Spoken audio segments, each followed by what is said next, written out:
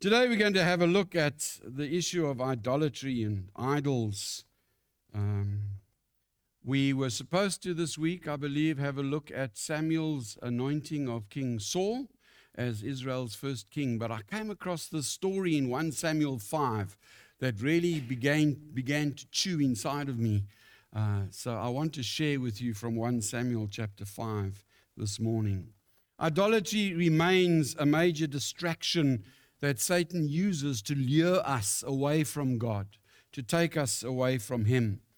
And in 1 Samuel chapter 5, we've got the story of Dagon. And just a little bit of background before we read that background. Last week we had a look at Samuel's call, remember? And then in 1 Samuel chapter 4, we find the Philistines attacking Israel, which we never mentioned. But they suffered huge losses. The first time they got beaten, about 4,000 people died of the Israelite soldiers. And then towards the end of 1 Samuel 4, it mentions 30,000 of the Israeli foot soldiers were slaughtered by the Philistines. So they got whacked badly. And on top of all of that, they stole the Ark of the Covenant. And that went into Israel's hands. Part of that story, we see Eli's sons, Hophni and Phinehas. They were killed in battle, and then some people came along to tell their father, Eli, who was the priest. Remember Eli and Samuel? They told Eli his sons had died, and the Bible says Eli was a heavy man. And when he heard the news, he fell over backwards off his chair, and he broke his neck, and he died. So that was the end of Eli, who was a good priest, except that he couldn't control his sons and his two disastrous sons as well. Well, let's pick up the story now in 1 Samuel chapter 5 as we think about the concept of idols and idolatry in our lives. After the Philistines had captured the ark of God, they took it from Ebenezer to Ashdod. Then they carried the ark into Dagon's temple and set it beside Dagon. Now, Dagon, or your translation might say Dagon, was a god of the Philistines. He was the god of crops, fertility of crops and prosperity. And throughout the Middle East, he was extensively worshipped as God. He carries the title of being the father in the hierarchy of gods, the father of Baal. Now, we've all heard of Baal. So Dagon was supposed to be the father of Baal.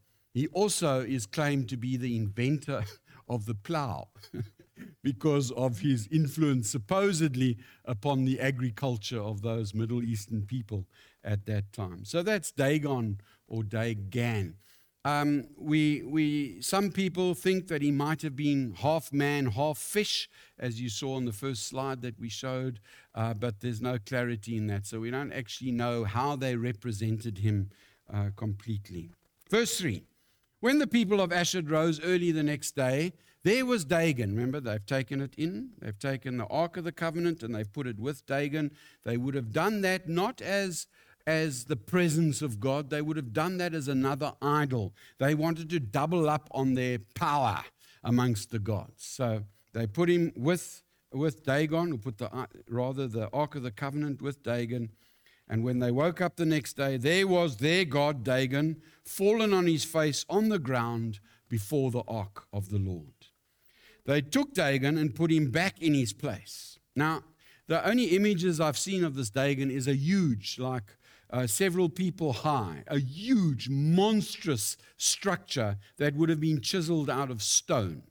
So it would have taken an enormous amount of energy and manpower and work to put Dagon up again. Anyway, they put him up. Verse 4. The following morning when they rose, there was Dagon fallen on his face on the ground before the ark of the Lord. This time his hands and head had been broken off and were lying on the threshold. Only his body remained. That is why to this day neither the priests of Dagon or any others who enter Dagon's temple at Ashdod step on the threshold. Verse 6. The Lord's hand was heavy upon the people of Ashdod and its vicinity. He brought devastation upon them and afflicted them with tumors.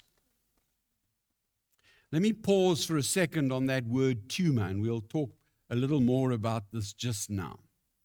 I think it's the King James Version. One of the older versions translates that word as emerald, from which we get the word hemorrhoid.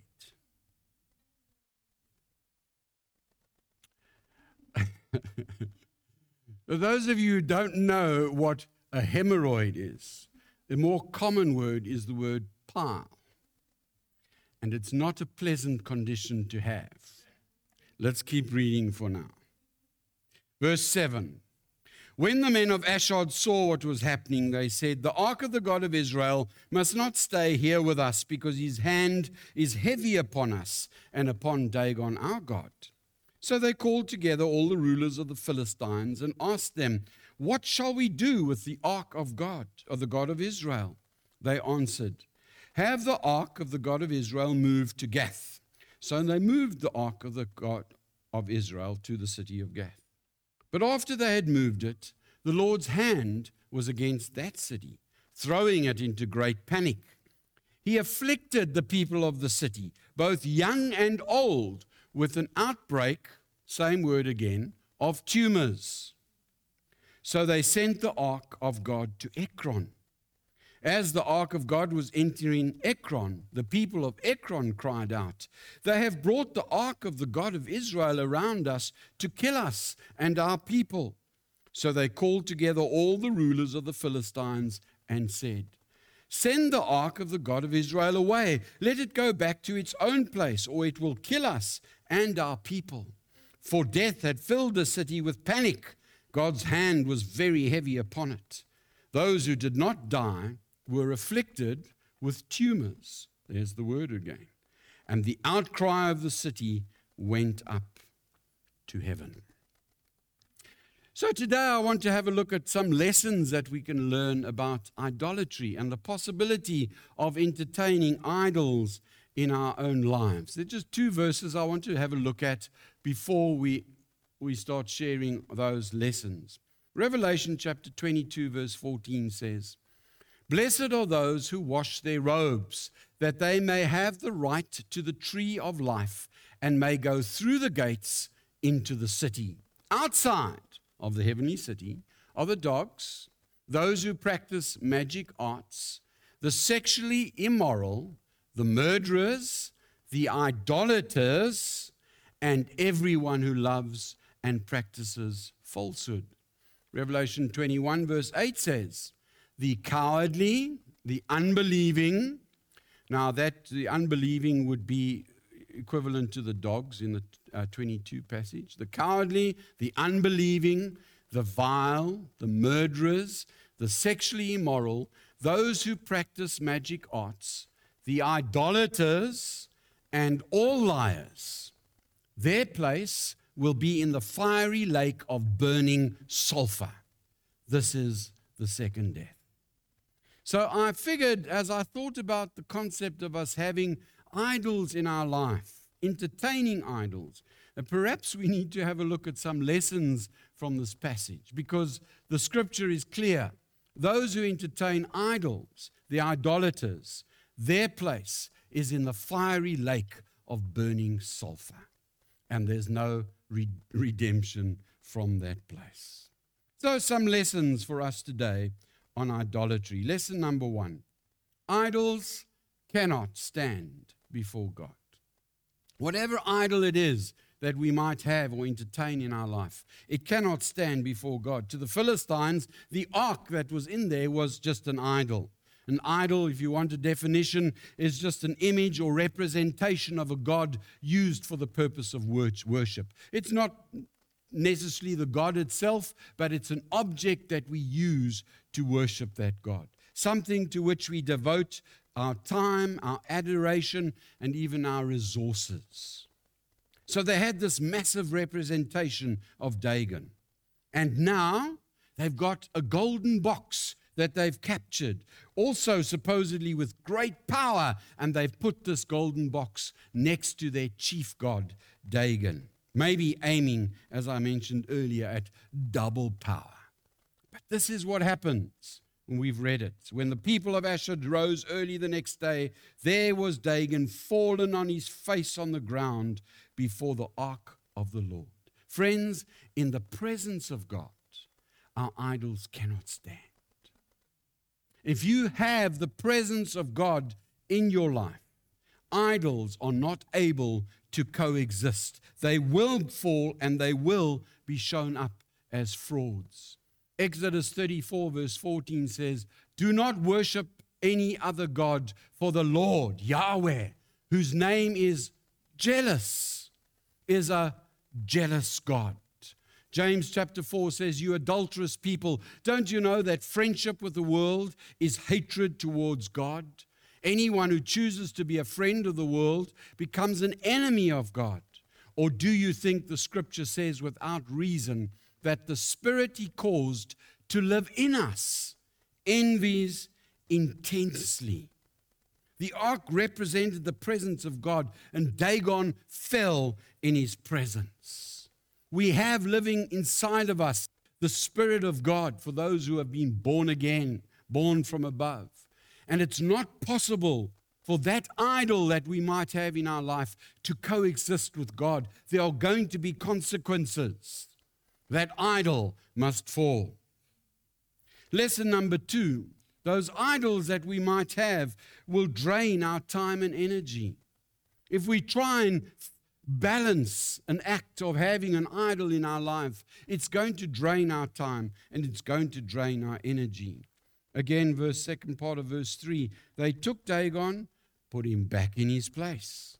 The following morning, there was Dagon fallen down again, and this time he had broken apart. Notice how the Philistines had to put Dagon back in his place. Just imagine the weight of this huge, big stone idol. Imagine the energy that it took to resurrect or to put back this huge, big idol. It took an effort, not once, but twice. And the second time, this thing was now in pieces that they would have had to repair before they did anything else. Now, as we pursue our own idols, we have to put a lot of time in and effort in, as when the Philistines had to put time and effort into lifting that thing up. This example of working to set the idol back in place can represent us being obsessed with maintaining our own idols as we try to keep these things going. And let me tell you that almost anything can become an idol. Anything. Our relationships can become an idol. Our power, our position, our titles, even the church can become an idol, or what we perceive to be the church. Our possessions, our hobbies, our dreams, etc., etc. Anything that ever takes us away from our priority love, our first love, who should be Jesus, is an idol. Anything that takes away our affection, our devotion, our attention from our first love is an idol. Let me tell you, if you feel like all you're accomplishing in life is propping something up, trying to keep something going, something consuming all your resources, all your efforts, all your time, you know, my relentless pursuit after that promotion, or my whatever it is, that effort that I'm putting into maintaining and floating what it is that I love, then I want to give you some advice. You probably are trying to keep an idol going. Idols will drain your time and they will drain your energy. Lesson number 3 from this little passage is that idols will afflict you. Idols will afflict you. Verse 6 says, "The Lord's hand was heavy upon the people of Ashdod and its vicinity. He brought devastation upon them and afflicted them with tumors." Again, that word is translated as hemorrhoids. He afflicted them with those horrid little and not so little painful, itchy nuisances in the exit regions of our lives that cause us so much grief. How many of you have ever had this experience? For those who haven't, just bless the Lord. Be so grateful, because there is nothing worse. They are in a place that nobody can see, but you can feel. Sometimes very painfully and very itchily. I know it's been a huge pride thing for me, because in desperation once I bought a big basin, and I was going to seat myself in the basin with all sorts of salts and things to remedy that thing that was down there that was causing me so much pain. And I realized as I rested down into this huge big basin I bought, I couldn't fit in the basin. I never realized that, the bottom part of me was as big as it was. I don't want to beat this thing up here this morning, but I'm just telling you that those things, I like the way that some translations have translated this, because if you look at me now, I'm not suffering from that condition now, but if I was, you wouldn't know. Everything would look fine on the outside. Everything's going great, You can put up an appearance, it might be sore or whatever down there, but nobody else has to know. You can carry on with life with that thing without even telling anybody about it. But that idol, that thing is afflicting you. Numbers 32 verse 23 says, you may be sure that your sin will find you out. At some point, that thing will find you out. It always does. When we work to maintain our idols, when we pour time and energy into them, in essence, we are being plagued. Not visibly, but it's happening. We are being afflicted by our idols. Nobody can see it. We might not even realizing it, but it's happening. Our relationship with God begins to suffer. We can become an emotional wreck. The stress of it all can eventually physically hurt us as well. It's well documented that medical conditions are often physical manifestations of inner turmoil and conflict. So we try and cover them up. We try and hide them away. We try and pretend they're not there. But let me tell you this, idols will always afflict you. Do not think you can balance God and your idol. Do not think you can keep pouring out your love into something else more than you are into Jesus and get away with it. Idols will always afflict you. Lesson number 4, idols cause you to hide from God. Once the Philistines were afflicted, they were determined to send the ark away. They wanted to get it away from them. They wanted to hide away, if you like. They wanted nothing to do with this Ark of the Covenant, which we know represented the presence of God. Verse 7, the men of Ashdod saw what was happening. They said, the Ark of the God of Israel must not stay here with us, because his hand is heavy upon us and upon our Dagon, our God. So they called together the rulers of the Philistines and asked them, what shall we do?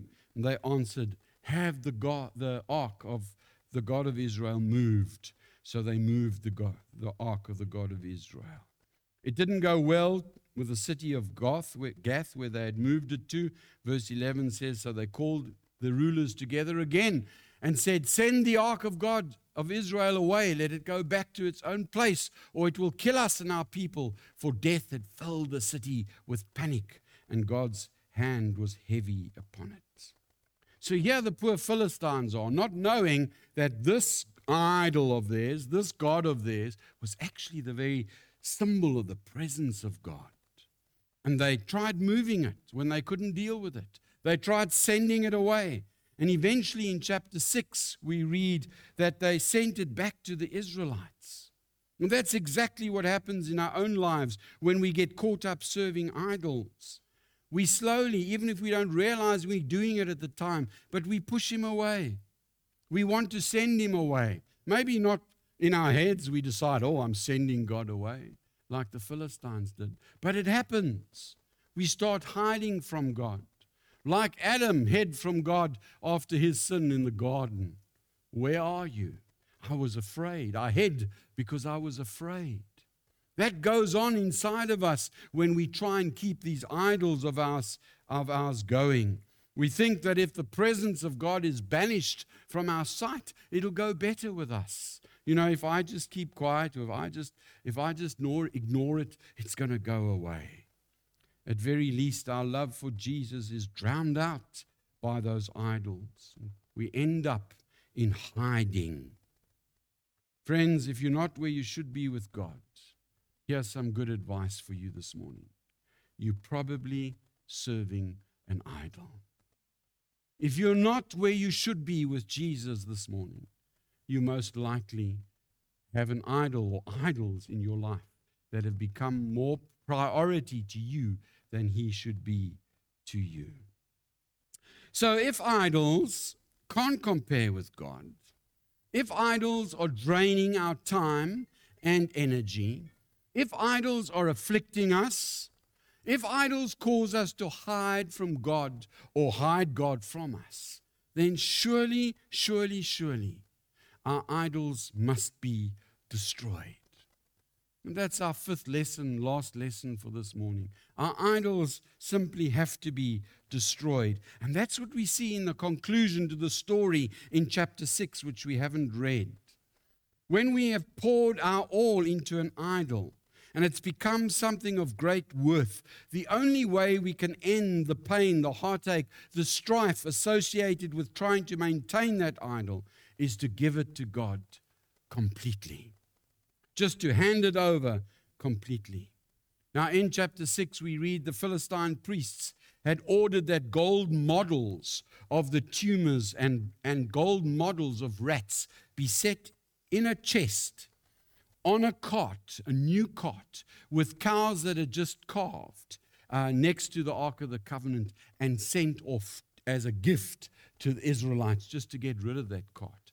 That model of the tumor, I can't imagine what it would look like other than perhaps a bunch of grapes. I don't know what it is. But the rats, we can know what they were like. So the priests of the Philistines commanded that they put these models, in gold models, into this chest. Anyway, when the Philistines sent the Ark of the Covenant back to the Israelites, everything idolatrous, we read, became a sacrifice. So everything except the Ark of the Covenant was destroyed. I'll just read that quickly to you. 1 Samuel chapter 6 says, "The cart came to the field of Joshua of Beth Shemesh, and there it stopped beside a large rock. The people chopped up the wood of the cart and sacrificed the cows as a burnt offering to the Lord. So they had taken that chest off. They took the Ark of the Covenant off, but they also took the chest that contained those models in. And they chopped up that ark completely, and they sacrificed the cows and everything else upon the fire that they had made from that wood." Verse 15, "The Levites took down the ark of the Lord together with the chest, placed them on the large rock. On that day the people of Beth Shemesh offered burnt offerings and made sacrifices to the Lord." So everything idolatrous had been burnt up. It had been laid down and sacrificed before the Lord. What the Lord wants us to do is exactly the same thing with our idols. Lay them down on an altar, basically meaning, symbolically meaning that God, here it is. You need to now consume this for me because I want nothing more to do with it. And you know what we start with? We start with our bodies. Romans chapter 12 verse 1 says, "Therefore I urge you, brothers, in view of God's mercy, to offer your bodies as living sacrifices, holy and pleasing to God. This is your spiritual act of worship." Our call this morning is to ask the Holy Spirit to show us any idols that we can have in our life. You see, idols can be anything. Anything that's taken us away from our priority love. Our pursuit of health can be an idol. We are just so caught up with these masks. It can become an idol. I'm not saying be stupid and don't wear a mask. But I'm just saying it can become an idol. It's like the be-all and end-all of everything is a mask. For goodness sake, God's given us an immune system. Sensibility. Sometimes we just focus. We get so fixated on all of these things, It becomes an idol as opposed to our priority love, who is Jesus and the word He's given us. Our pursuit of wealth, our pursuit of possession, our pursuit of power, of our hobbies, of our sport. Not that anything that I'm saying is inherently evil. I'm not saying don't have a hobby and don't have a career and don't, desire greater things. I'm not saying that at all. But where that thing has taken my time, my energy, and my resources, it has become an idol in my life. Where my priority love is less than Jesus, then I've raised up an idol. I want to just say that if you try and compromise with your idol, you're going to fail. That idol needs to be destroyed. I need to recognize that this hobby of mine, whatever my hobby is, or work, or whatever it is, I need to recognize, Lord, this is never going to take your place. I sacrifice this thing in its entirety to you. Doesn't mean you stop your hobby. It just means you never compromise on what your hobby is and your love for the Lord Jesus Christ. My pursuit for wealth, I just want to get rich. I just want to have lots of money so I can do this and that. And when the Bible says, do not store up for yourselves treasures on earth where moth and rust destroy, where thieves break in and steal, but store up for yourselves treasures in heaven where moth and rust do not destroy, where thieves cannot break in and steal.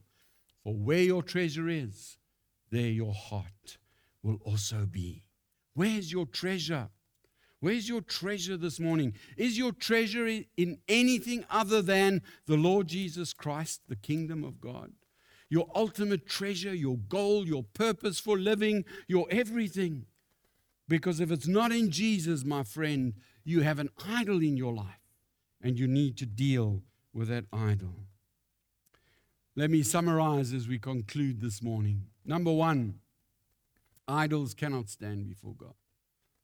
Commandment number one, you shall have no other gods besides me, next to me.